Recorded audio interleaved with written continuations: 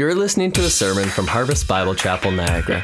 We believe in unapologetic preaching, unashamed adoration of Jesus, unceasing prayer, and unafraid witness. Thank you for listening. Amen, amen. Why don't we pray as you remain standing in awe of our God. Father, we thank you for the awesome privilege of coming into your house week in and week out and worshiping the name of Jesus. God, this doesn't get old, this doesn't get stale, this doesn't get boring. This is what we're created for, to get lower before you and to exalt your name above all else.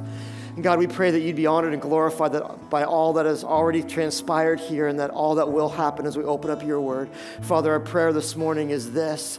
God, would you meet us here again today in your grace and your mercy? Would you again meet us here to stir our hearts and our minds and our affections to the things of Jesus Christ? God, would you let not one person here be unaffected by your word? Protect us, God, from simply being hearers of the word, but help us, Lord, be men and women passionate about the word and be doers of the word as well. So, God, we ask you come and meet with us this morning and teach us and shape us and mold us into the men and women you'd have us to be through the powerful word of God. And these things, in your name, God, we pray these things together. Amen. Amen. Why don't you please go ahead and grab a seat today. You can turn with me in your Bibles to Acts 14. Acts chapter 14. We're just going to continue on with our On Mission series going through the book of Acts. As you turn there, though, I just want to give a quick elder update for you. So Acts 14, if you don't have a Bible, our ushers are coming down the aisles right now. Their goal is to get a copy of God's Word in your hands that you can follow along. So please don't be shy in putting your hand up. These Bibles are for you. So as you turn there, I just want to give you a quick elders update. We call them family chats. We have these every so often in our church. We haven't had one in this whole new year. And so as elders, like, it's about time. And so just want to highlight a few things. This is one of the fun family chats, and we get to highlight some things for you. And so I just want to remind you of the goodness of God to us as a church today as elders. First of all is this. I just want to praise the Lord for last week's Easter weekend. And what an awesome celebration. Amen.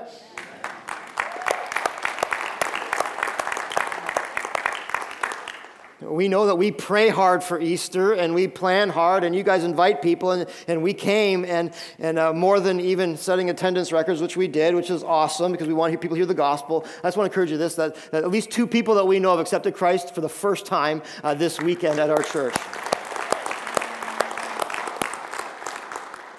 And so we just want to encourage you that Easter's not over, though. Like every weekend's sort of like Easter weekend for us. We get to celebrate the risen Jesus. So keep inviting your friends. We sometimes relegate to Christmas and Easter. Don't just keep inviting people on Easter. Keep inviting your friends. We want to see God do the same things we did last weekend all year long. So keep praying, keep inviting, and keep that passion in your own heart for who God is and what God is doing. But let's just celebrate, though, the Easter. Sometimes we plan and we pray. We don't celebrate. It's fun to celebrate, isn't it? And so thank the Lord for all he did last weekend. Also, want to remind you, this is a quick financial update. There's some numbers on the screen here. You can look at them. I trust you can all read. If you can't, ask one of our elders after, and we'll tell you what's going on. But we just want to celebrate again that God is so good to us. Usually this time of year, we're like way behind because January people are getting caught up from Christmas. This year, we're like 1% ahead of giving and 9% behind on spending, which equals 10% ahead.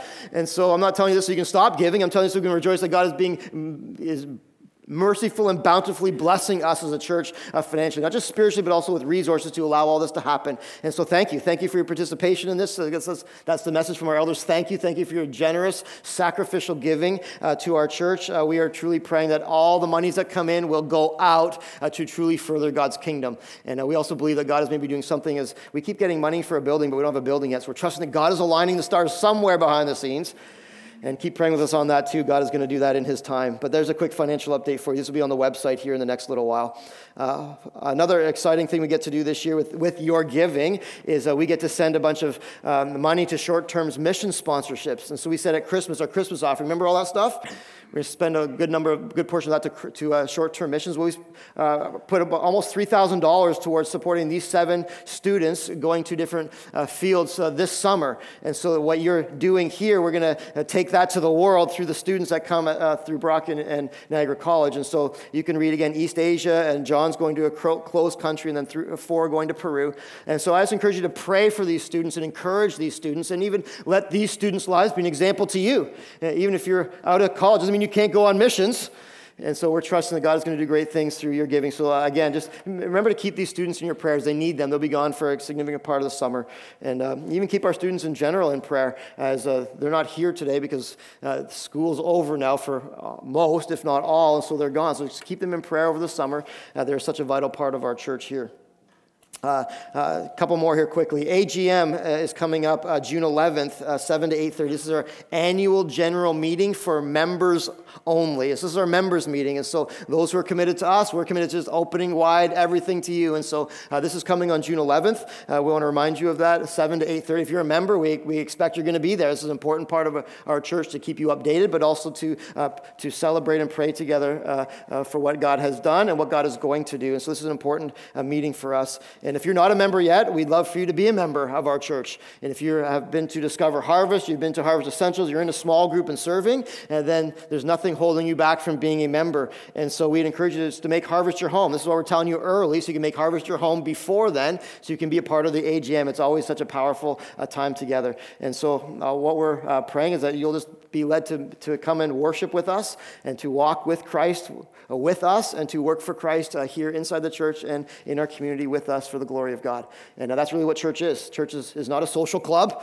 Church is not an elite club. Church is a group of believers who've been changed by Jesus, just coming together saying, you know what, I'm all into the work of God here, and we're going to do this together. And so we truly believe that. We want you to be a part of what God is doing in a meaningful way, in a significant way. And actually, God has created you to be actively engaged in a local body of believers. There's really no room for outsiders in the family of faith. And so we just encourage you to be a part of this and take the next steps, whatever that might be, to be a part of our church. I trust that you'll be blessed by that. I think that's it. I just want to get to preaching. So that's it. So that's just a quick elders update from us. If you have any questions, please know that our elders' doors are always open. Please grab one of us, knock on our door. We want to be men that really care for the people, care for you, and are accessible to you. And so we trust that you will be encouraged by all those things. All right, Acts chapter 14. You all there? Are you all there? Are you ready? All right, we're just going to continue on this series on mission, and we usually say verse by verse. We're going chapter by chapter now. Is that okay? Because I've lingered too long. I got caught up in some of the study of this stuff, and we're supposed to be a lot further ahead than we are now because there's so much stuff we just can't miss in the book of Acts. And so we're going chapter by chapter. We won't even be done by the end of June probably, but that's okay. We're just going to linger on into the summer, so it's going to be a year of Acts. And so we just want to glean everything we can from this book for our lives. And as we come to Acts chapter 14, here's what we see. We see followers of Jesus Christ living for one purpose alone, and that is for the glory of God. We see God's people filled with an all-consuming passion to elevate Jesus and help people be in awe of Him alone. And this is going to be sort of like revolutionary to some of you because this message is so countercultural to what we're taught and the way we live in our culture. How do we live in our culture? We live in this look at me, it's all about me mentality, and yet the Bible teaches us that is not at all the way a believer lives. Think about it.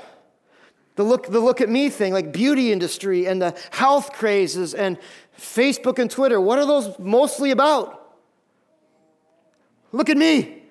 Please just look at me. Look at me one more time. Look at me. Please tell me I'm awesome.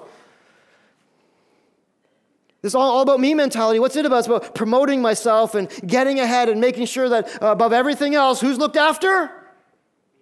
Me. And yet, if we live our lives the way the Bible intended, it is actually, our lives are to be, look at God, and it's all about Jesus. It's really even, the reality of this truth even comes out in the 5 solas of the Reformation. The 5 Latin phrases that emerged to summarize the theological convictions about the essentials of Christianity from the Reformation. Let me remind you of them, and we're going to focus on the last one. Let me remind you of them.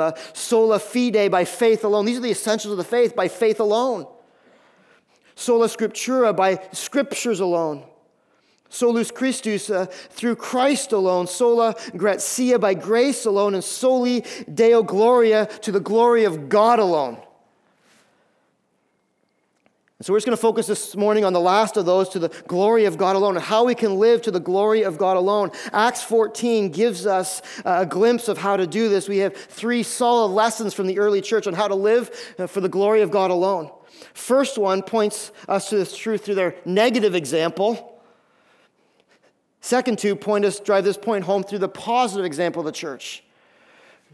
Ultimately, though, we arrive at this. If we're going to live our lives fully for the glory of God, we have to get these three things. Here's the first one. From the text, here's the first one. When I live and serve to elevate Jesus, number one, I fight for unity, knowing the devastation of divisiveness. How do we live for Christ alone? How do we live for the glory of God alone? Number one is this. It's, I fight for unity, knowing the devastation of divisiveness. Let me read for you quickly here in Acts chapter 14, just verses 1 to 7, a little section here. Now at Iconium, they entered together into the Jewish synagogue and spoke in such a way that a great number of Jews and Greeks believed. So if you remember from the end of chapter 13, it's a few weeks ago, so let me remind you how they got to this whole place. Paul and Barnabas were serving the Lord, and they got driven out of their last city, and not just driven out of the city, but driven out of the region. And so they at the end, on the way out, they sort of shook the dust off their feet, and this is not a good thing. It's sort of like, I'm washing my hands of this. I've done all I can do. I've preached the gospel in the best way I know how, and so I've done all I can do. The rest is the Lord's. I'm done. And then God catapults them to Iconium, 90 miles southeast of Antioch. And this is another major city that was considered one of the ruling centers of the region, located in modern-day Turkey. And so look what happens. They get there, and they do the same thing they always do. They go to the Jewish synagogue, and they start teaching. What are they teaching? They're trying to teach them based in the Old Testament. They're going from the Jewish people, right? So here's what the Old Testament says. You know that so well, but I want to show you Jesus Christ. And here's how Jesus fulfills it all, and how the Old Testament points to Jesus. And so this is what they're doing. They're teaching, and they're having a great fruit and great success in this. Holy Spirit is upon them, and a great number of both Jews and Greeks believe. People are coming to know Jesus Christ for the first time. It's a pretty awesome and significant reality of what's happening in their lives. But it seems every time in Acts, right, believers pray, they get boldness. Boldness for what? To preach the gospel. The gospel's preached. God moves in great ways. Then what happens always? What is it? Opposition comes. Again, we can expect these things in our lives. But look this, but the unbelieving Jews stirred up the Gentiles and poisoned their minds against the brothers. All good, but the unbelieving Jews, at least they're consistent, right? Every time the gospel preached, they get angry. And they try and stir up dissension. The word unbelieving here, it's not that they didn't believe in God's word. Here's what the literal translation of the New Testament for this word unbelieving is. It's disobedient. The disobedient Jews, the ones who refuse to submit themselves to God and his word. New Testament disobedience is always associated with unbelief. What do? They start stirring up controversy. They begin to cause a little ruckus. They're poisoning the minds of the believers. You know what they're doing? They're planting little seeds of doubt and dissension. And I know they say this, but what about these? Maybe their motives aren't good, and they're just trying to destroy everything. And all of a sudden, Paul and Barnabas see the winds of public opinions shifting drastically, and things are going good. People are being saved. All of a sudden, everyone's turning against us. So look what they do. Can you imagine being Paul and Barnabas? You're here to teach and preach, and you're seeing people come to know Jesus. It's all good. And yet this massive opposition. People are starting rumors about them, and they're twisting their teaching. And so what do? You and I, what would we do? We'd probably pack our bags and send our resume out. Let's get somewhere where we're going to be accepted, right? It's hard. Let's get out of here. And yet look what they do. So they remained for a long time. I found that pretty profound. It's really hard, so what do? Let's run away. No, they remained for a long time. Why they remain for such a long time? Because they realize that, it is essential that these people get it. It's essential that we stay here to teach them the truth and to combat all these things so that people will truly follow Jesus Christ.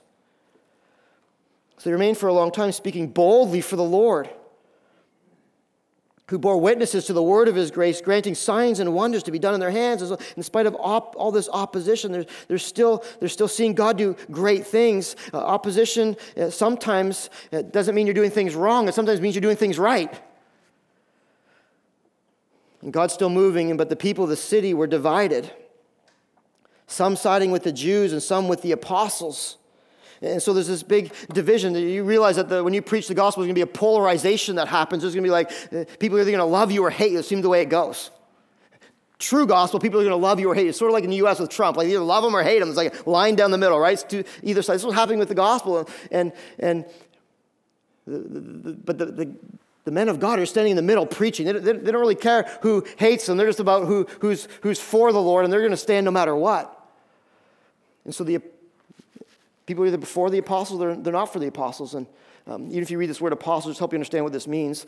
We've learned that the apostles are ones who are first-hand account of the resurrection of Jesus Christ. Well, how come sudden Barnabas is being called an apostle here? The New Testament has different uses of the word apostle, and so you have to really study the scriptures to know what they're talking about. And so this isn't talking that all of a sudden Paul or Barnabas was an apostle now because he hadn't seen the resurrection of Jesus.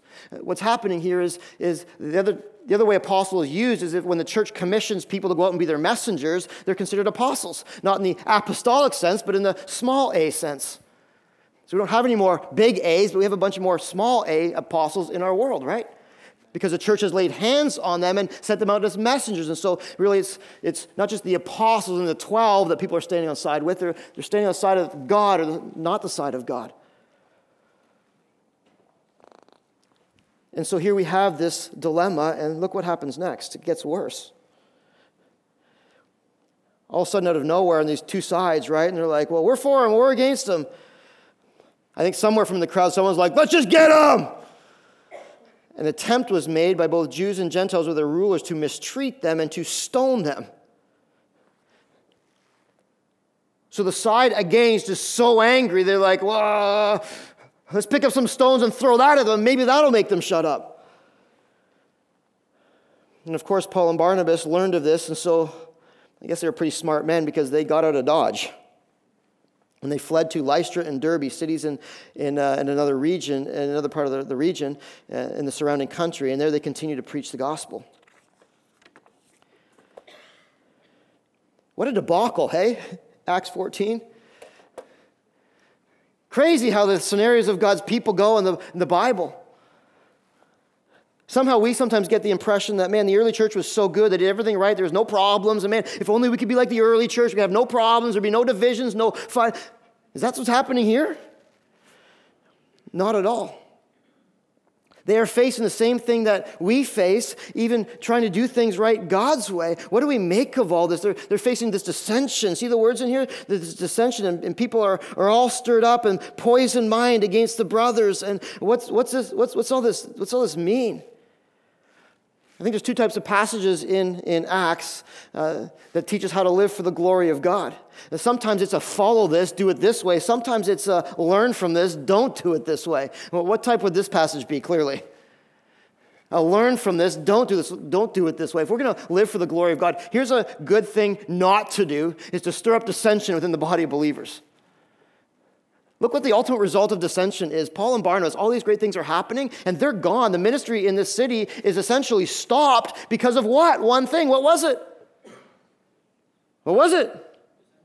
Dissension and division within the body of believers.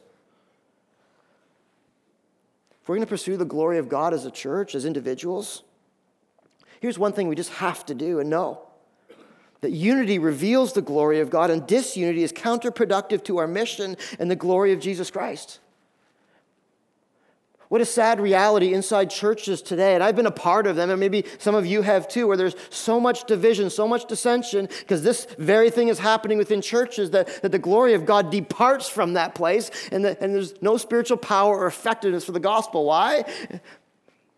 Because believers get their minds and hearts on all the wrong things and start loving the division more than the unity. I've never understood that, but I've seen it over and over. There's some people that just revel in division. They revel in it. It's like some sort of badge of honor, and it's never done in this clearly antagonistic. It's always done in the guise of holiness and the guise of what's right, but some people just revel in division. And division is never productive for the glory of God. Agreed? Nothing good can come from division within the church. As soon as we study this, I think about all the divisions that have happened and the root of divisions, and I know that even the root of divisions can easily spring up in my own heart as I live as your pastor within this church. And so if we want to live for the glory of God, we got to be aware of what where divisions come from so we can stop them at their tracks so that we never get to the place where we're kind of in chaos like this church was. I've now been in ministry for a number of years, and I've watched divisions. I've been a part of divisions. I've come to realize that divisions really spring up from, I think, there's many roots of divisions, but here's the 5 most common roots of divisions that I think we even need to sometimes stop and check our own hearts with and say, is there divisions spring up in my heart that I'm going to be used of the enemy and not of God in this church and in the pursuit of God's glory? Here they are, 5 quick things that are roots of divisions in our hearts, roots of divisiveness, and I'm just praying that you'll check your own heart. If they're there, and quite honestly, they probably will be there in many or all of us, some of them in some way, shape, or form. Let's just put them in stop them in their tracks now and move on to pursue the glory of God. Here they are. Number 1 is just simple stubborn insubordination. That's what's happening in this church. Unbelief really is disobedience. It's just plain, I'm just unwilling to submit to God and the leadership He's placed over me. Plain and simple, end of the story. Pray there's none of that in your heart. What about this one? Preference pushing. Not really interested in the mission, but instead pushing my own agenda, making sure people know what I want and being served in a way that I desire. That easily creeps up in today's culture, doesn't it, in our hearts? I like this church, but if only the music was, I just wish they had more of, and can't get that right. And even theologically, minoring on the majors and majoring on the minors. Preference pushing.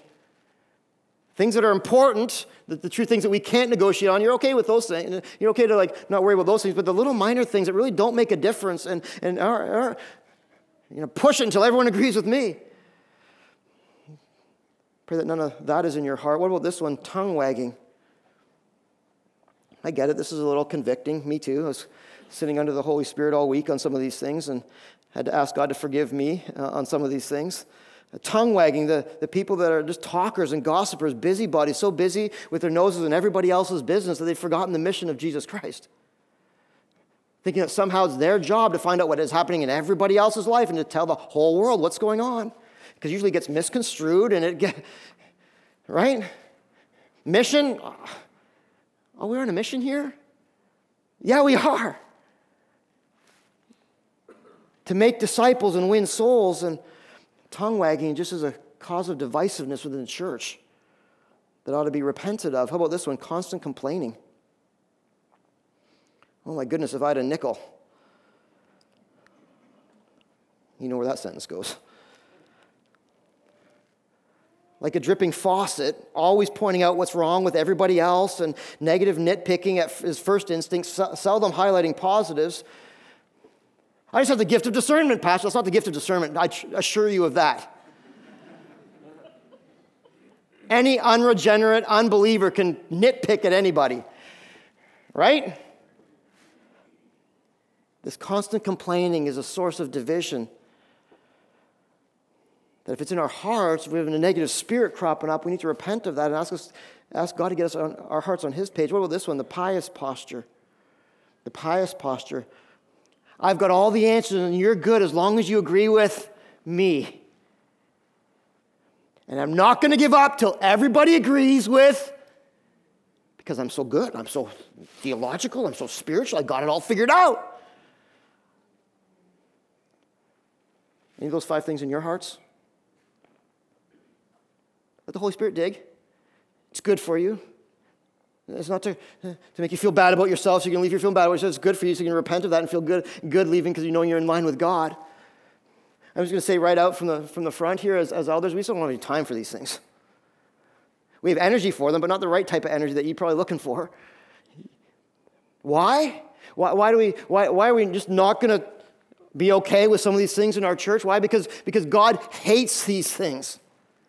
Because they ruin all that He does, and they ruin even people seeing the glory of God through our church. And we're to be zealous for the glory of God in our church. How do you know God hates these things, Pastor? Because it says in Proverbs 6, verses 16 to 19, there's 6 things that God hates, 7 things that are an abomination to Him. You probably know what the word abomination means. It's stronger than hate. 2 of them would be related to divisiveness. Number 1 is this: those who devise wicked plans. And the last one who sows discord among his brothers. So it's a big deal to God. It's a huge deal to God. God hates some of these things in our hearts because it robs him of the glory he deserves through the church. On the flip side of this, John 17 tells us Jesus' last prayer. Do you remember Jesus' last prayer? And he's before God the Father. What's he saying in his last prayer? He's like, God, the last part of the Lord's, Jesus' prayer is simply this. He's like, oh God, may they be one, just as you and I are one, so the world may see my glory. So the world stands on the outside and says, look, what's going on inside that place with those people? They're coming from all these different walks of life, different backgrounds, different preferences, but they get along. There must be something to the God that they serve and preach. If we're going to live out Soli Deo Gloria, here's where it starts. It starts with fighting for unity. It starts with getting low before God and saying, God, you're going to be king of my life. You're going to be king of this church. We're just going to get in line with you and go where you go. Church is a negative example in the first point, but a powerful one, don't you think? That we need to get a hold of so that we can be fully used and fully blessed by God in this place. Here's number 2. If we're going to live for the glory of God alone, here's number 2. I need to give God all the credit knowing he alone deserves it. I'm going to give God all the credit knowing that he alone deserves it. So the next city they go to, Paul and Barnabas now at Lystra, they go there, they start preaching. They start sharing the good news of Jesus. This is what we should be about. Everywhere we go, we should be about sharing the good news of Jesus. Moving, let's share the good news of Jesus within this neighborhood. Finding a new job, let's start sharing the good news of Jesus within this job. So they keep preaching. And so at Lystra, there's a man sitting there who could not use his feet. He was crippled from birth and had never walked. And so clearly this guy's hopeless, right? Like he's never, ever in his life put all of his weight on his feet. He's never put one foot in front of the other, just showing us the bleakness of this man's situation. So he's listening to Paul speaking, verse 9. Paul's looking intently at him and seeing that he had faith to be made well. So he says in a loud voice, stand upright on your feet. And this guy, in the middle of the sermon, springs up and begins walking. This is pretty significant. So Paul's preaching, and just like happens sometimes here on a Sunday morning, every week there's one or two of you that I just know that God's doing something because I can see it in your face, I can see it in your eyes, you're just like locked and loaded, and I'm like, man, God is doing something in them for sure. That's what's happening with Paul here. Paul's preaching, he's like, this guy right here, he has faith, I can see it on his face, he's so filled with the Holy Spirit, so Paul just says, stand up and walk. And this, as you can imagine, if it happened here, would cause like, what just happened here? We've already talked about miracles, and we know that God can do them, right? Anytime he wants in any person's life, we get that. That was in a sermon past. Don't want to minimize that. God can do a miracle in anyone's life that he wants to in his time and his way. So if you're here today and you need a miracle, God can do that miracle if that's his plan for your life. But the part we want to focus on is the response of the people and the response of Paul and Barnabas to all that happens. And so as they realize that, man, this is amazing. A miracle just happened because of this man's faith. Faith and God's activity always go hand in hand. Just a little side note there. So the people get all excited. In a loud voice, they stand up. And so the people in the crowd saw this in verse 11, what Paul had done. They lifted up their voices, saying in their own language, get this, they got so misconstrued. They say this, the gods have come down to us in the likeness of men. Wow, the gods are here. They're before us. And they started treating Paul and Barnabas like Greek gods. Started calling, look at this. Barnabas they called Zeus, maybe because he was the better looking one, I'm not sure. You think of Zeus, the Greek god, I'm not sure if Barnabas had the washboard abs or not, but that's the picture you get, right? And Paul they called Hermes because he was a chief speaker, so the fluent one. So they started calling them Zeus and Hermes, and so there's this whole little chant going on. They started elevating Paul and Barnabas, and I think they were standing here going like, what's going on?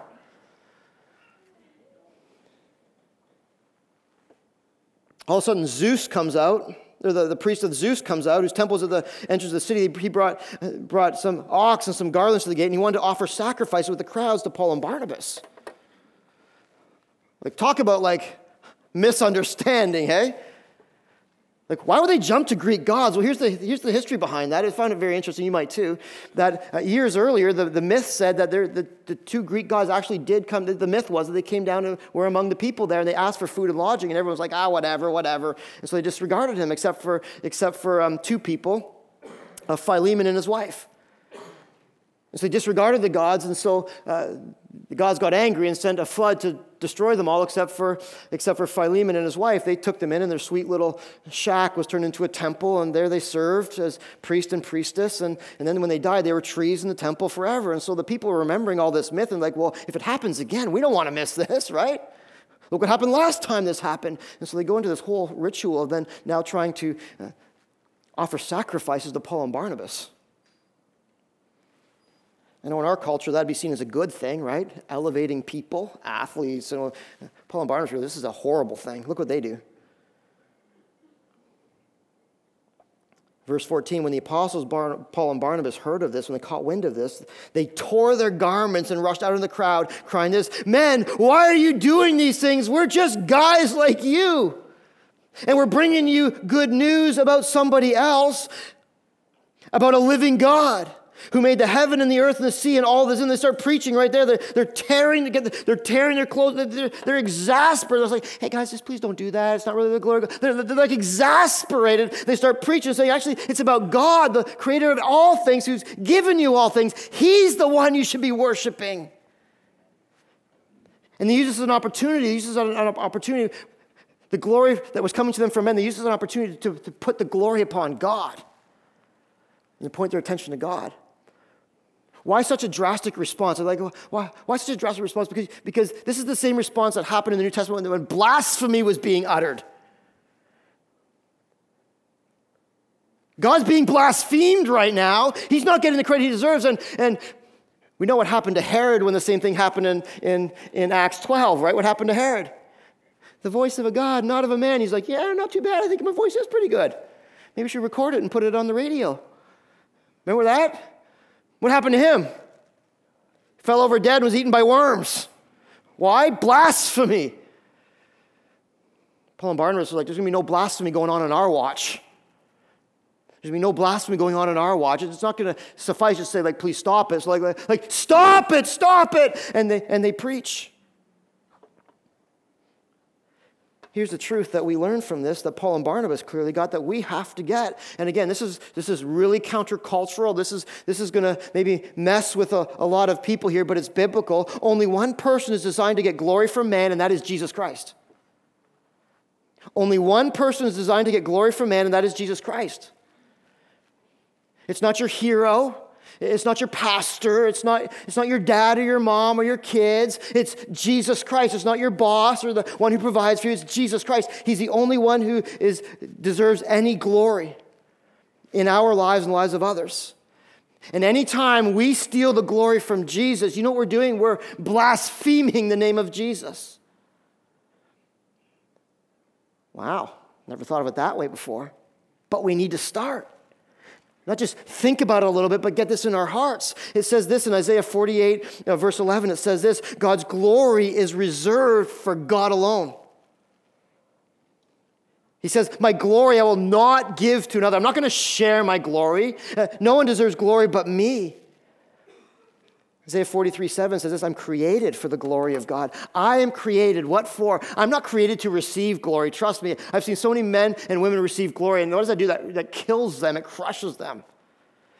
I am created to give glory to God himself. That's it. That's my sole purpose here on this life, to give glory to God. John 5:44 says this, knowing this, how can we believe when we receive glory from one another and do not seek the glory that comes from only God? How can we really believe all that we say we believe about God, if we're so quick to receive glory and so quick to say, like, look at me, it's about me, and not give glory where glory is due. This is what prompted the psalmist to say in Psalm 115, verse 1, not to us, not to us. He says it twice. Anytime the Bible says something twice, it means listen up. Not to us be the glory, but to your name be the glory, O God. If we're going to live out this whole fifth premise of the Reformation, going to live soli Deo Gloria, for the glory of God, we have to get this in our minds and hearts. And I could probably preach this message every single Sunday, and it'd still be a hard one to preach. You know why? Because our culture is everything but this. And so often we walk through our lives, we don't fully give God the glory. We give him most of the glory and some of the glory, but there's a part of us that wants the glory. We just want the glory, not realizing it's blasphemous to take any credit for ourselves and not give it to God in anything.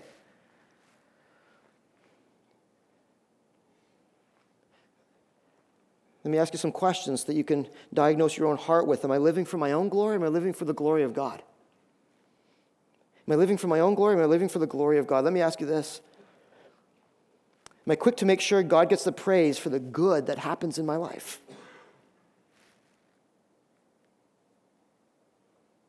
Am I okay with not being the center of attention?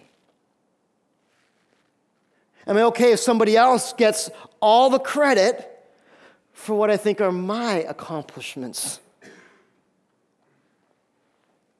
Am I quick to let others, believers and non-believers, know that God is the source of all my successes?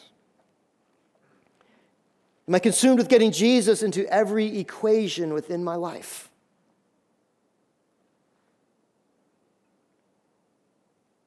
Good job, thanks. Wow, look at your business, it's growing so good. Yeah, I know. Why are you looking good today? Of course I am. I spent a lot of work on this.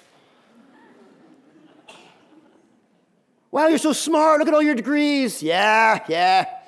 Not too bad. Thanks for noticing. Look what happened in your church. Yeah, we work hard. We really work hard in our church. We pray hard. And, what about you with God? But, God's got something to do with that here, too. Am I a glory giver or a glory stealer when it comes to the glory of God? Because this is, Paul and Barnabas here, they're teaching us what it is. They're teaching us what it really is to live out on mission. Here's what it really is. It's really this. Jesus gets center stage always. In everything. God gets the credit for my life, for my job, for my family, for my friends, for my abilities, whether it's athletics or music or scholastics, for my accomplishments, my awards, my degrees, my promotions, my business prosperity. God gets credit for everything. That is why we're here, to give glory to God. It seems so satisfying to get the glory, but you know what? It's empty, it's void. It actually takes us from God instead of bringing us nearer to God. I know many of you get this.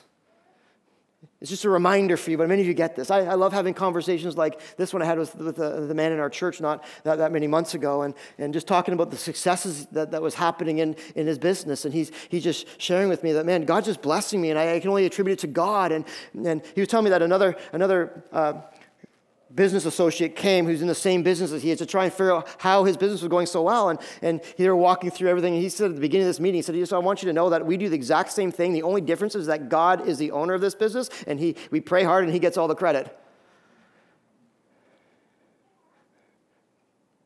The guy was like, yeah, whatever, but there is no buts. The only reason we're doing well is because God is the center of this business. It's God's. What an encouragement to me to hear that from someone in our church. What an encouragement to us to also follow suit with that. It doesn't matter if they're believers or unbelievers, to make sure that God gets the glory.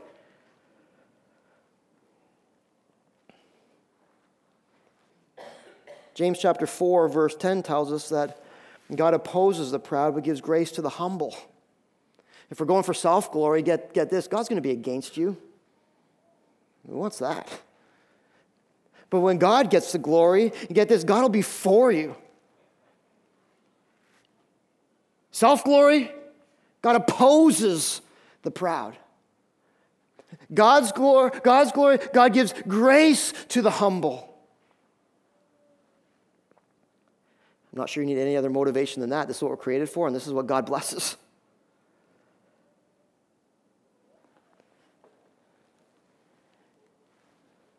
Paul and Barnabas teaching us what it is to live for the glory of God. If only we could get this, I think we'd be radically different in our everyday lives, in our families, in our weekly activities, in our church. I am praying that I get this, that we get this. We miss this, we miss it all. Passage goes on, though. Let's go to point number 3 here right now. Point number 3. If I'm going to live for the glory of God, if I'm going to live to elevate in Jesus Christ and make him known, I endure in making disciples knowing what's at stake. I'm just going to endure in making disciples knowing what's at stake. This brings God the most glory. Even when it gets hard, we keep serving Jesus and loving Jesus and making sure that his name is elevated. That's what brings God glory. It's one thing to do that when times are good and when times are easy. It's a whole other ballgame to do this when times are hard and times are tough and nothing's going for you, to continue being steadfast in making disciples and giving the glory to God. Look at the little subtitle here. After all this is happening and he's preaching and telling the common grace of God in their lives, it said even though you don't acknowledge God, the fruitful seasons and all this food and gladness, it comes from God. It's his common grace to you. He could still barely keep them from offering sacrifices to them. Look how drastically it changes from verse 18 to 19, though. Paul stoned at Lystra, and I'm not talking about like the feeling pretty good because he was smoking some weed. Context, right? Everything's context. Paul stoned at Lystra. Here's what's happening at Lystra. The Jews came from Antioch and Iconium, the places they just ran away from. They rallied up a little mob, and they're chasing him down. They find him. They catch him. You know what they do?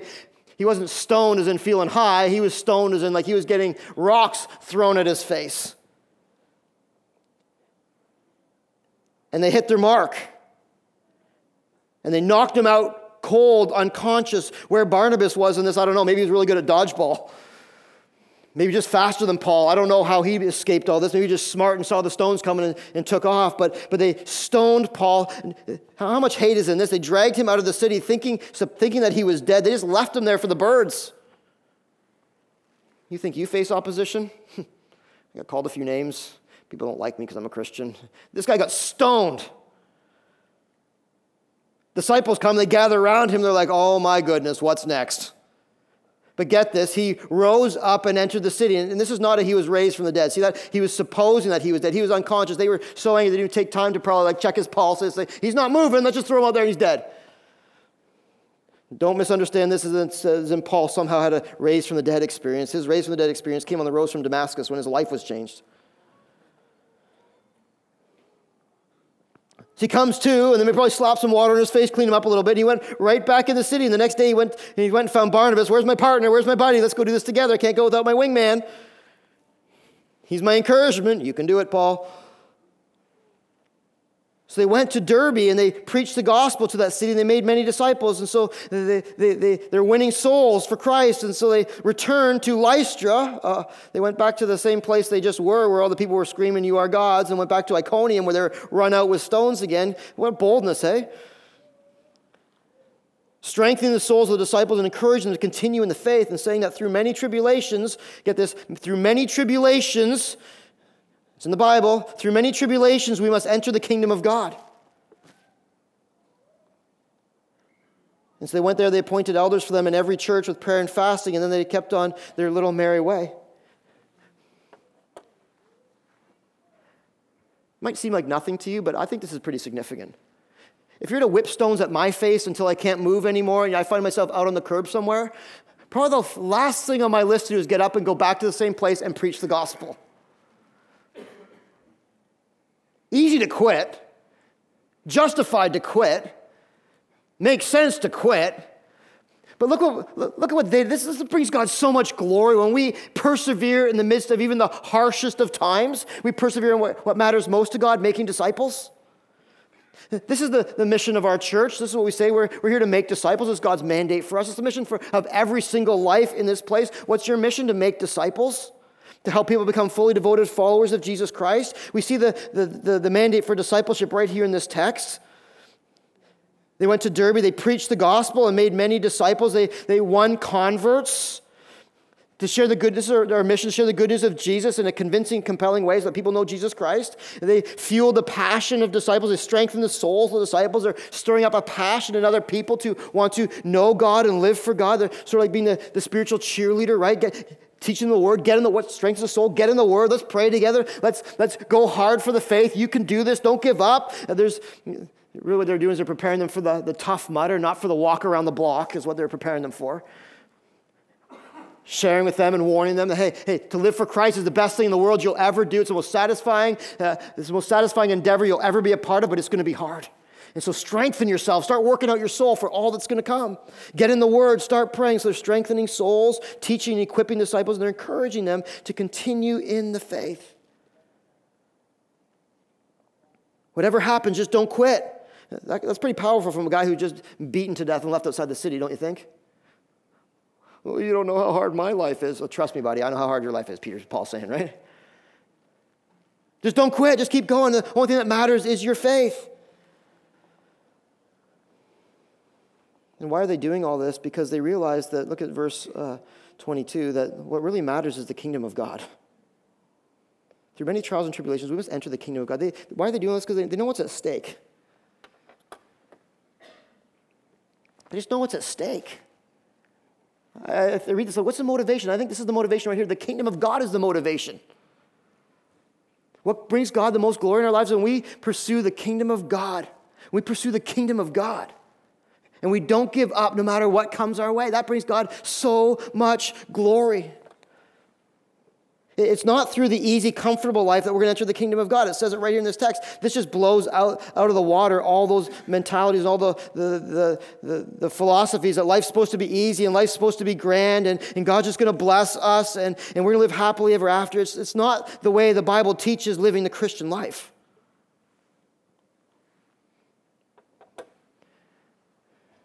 That's easy.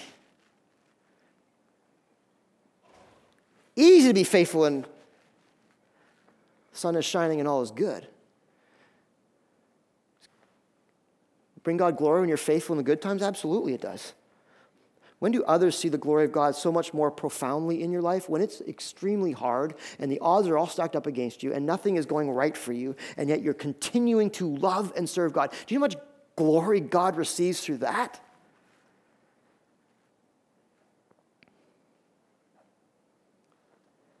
What brings glory to God is not half-hearted love. It's not serving without sacrifice. It's not only in this for me. That doesn't bring God glory. What brings God glory is when I serve Jesus no matter what the cost and keep my eyes fixed on his kingdom. That brings God glory.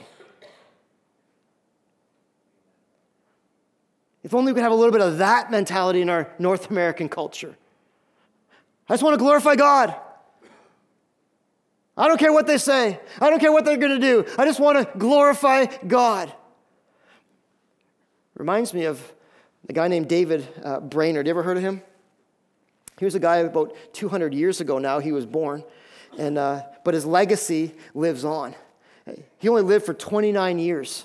And yet he glorified God more, I think, in those 29 years than most people do in a lifetime, in a full 80 years. He was a guy that grew up with a young kid right early on, was diagnosed with tuberculosis.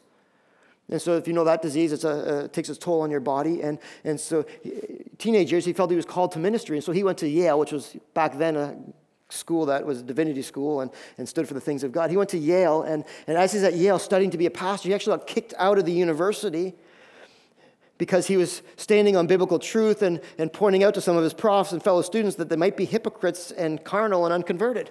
And so what do you do with someone who convicts you? They kick him out. And so he was on the street going with tuberculosis, going like, I'll never be able to live out my calling. And as he's trying to figure out what to do with his life, he got this opportunity to go and minister to the Delaware natives in New Jersey. And so again, back then, not the most glorious calling. He had offers for churches, but he really felt called that he was supposed to go to to minister among the Delaware natives. And so he went. The hardest, loneliest calling of the time you could have. Spitting up blood because of his tuberculosis on the way to preaching engagements. Sleeping on beds of straw was the biography of David Brainerd. Eating boiled corn and hasty pudding, struggling with discouragement and depression because he was seeing nothing happen of significance in the ministry he was called to. And yet until the day he died, he ministered to those people with as much love as he could muster, even at times in his biography saying, I don't even know if I love these people the way that God wants me to love these people, but I'm going to be faithful to the calling God has on my life. Do you know how many lives David Brainerd affected? Some of the great theologians in the past 200 years came, their ministry was directly affected by the life of David Brainerd, who for 29 years simply lived simply for this, to give God glory in everything.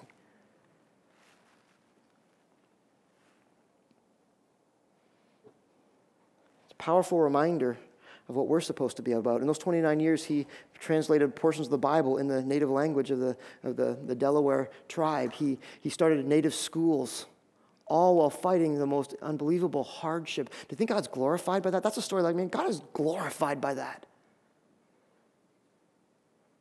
If only we could kind of catch that we'd want to just spend ourselves for the glory of God, whether we live for like 29 years or 39 years or 59 years, that we just want to pack our lives simply just living not for ourselves, but living for the glory of God. We see this in Paul's life. We see this in Barnabas' life. We see this in David Brainerd's life. God wants to see this in our lives too.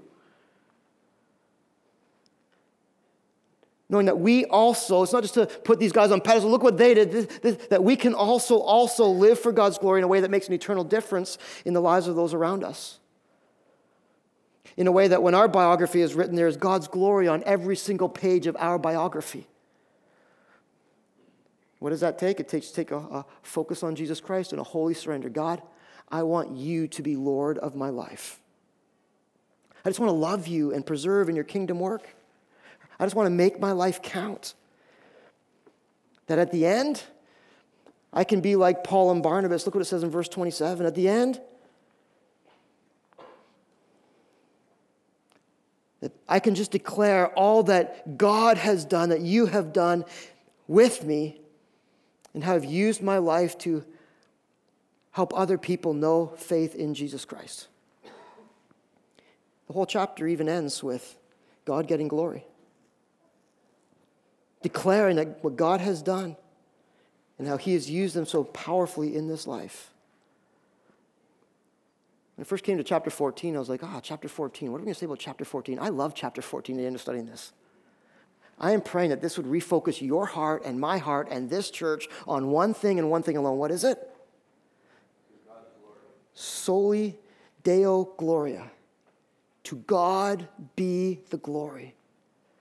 Because I know that is going to be a fruitful, powerful, impactful life and church for the kingdom of God. Are you with me?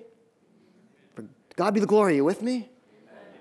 Let's pray that this will be a reality in our hearts.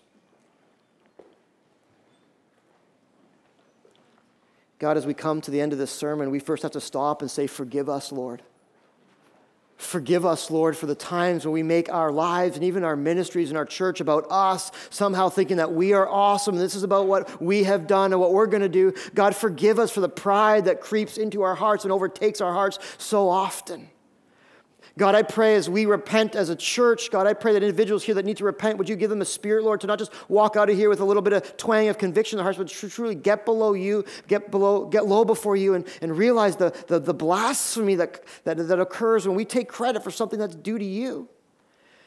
And God, would you revive in all of us, Lord, just a passion for your name, a desire to see your name lifted higher than above every single name, a passion to make sure you get all the credit for every single ounce and aspect of the life that you've given us and the church that you've entrusted to us.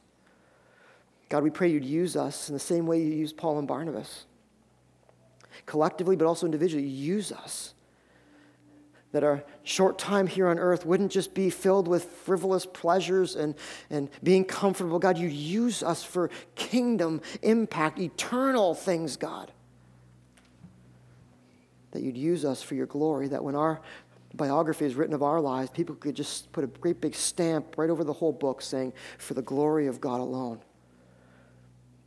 with our names as a little subheader at the bottom. Thank you for your word, God. Would you take it now and apply it to our hearts as you see fit? In Jesus' name, amen.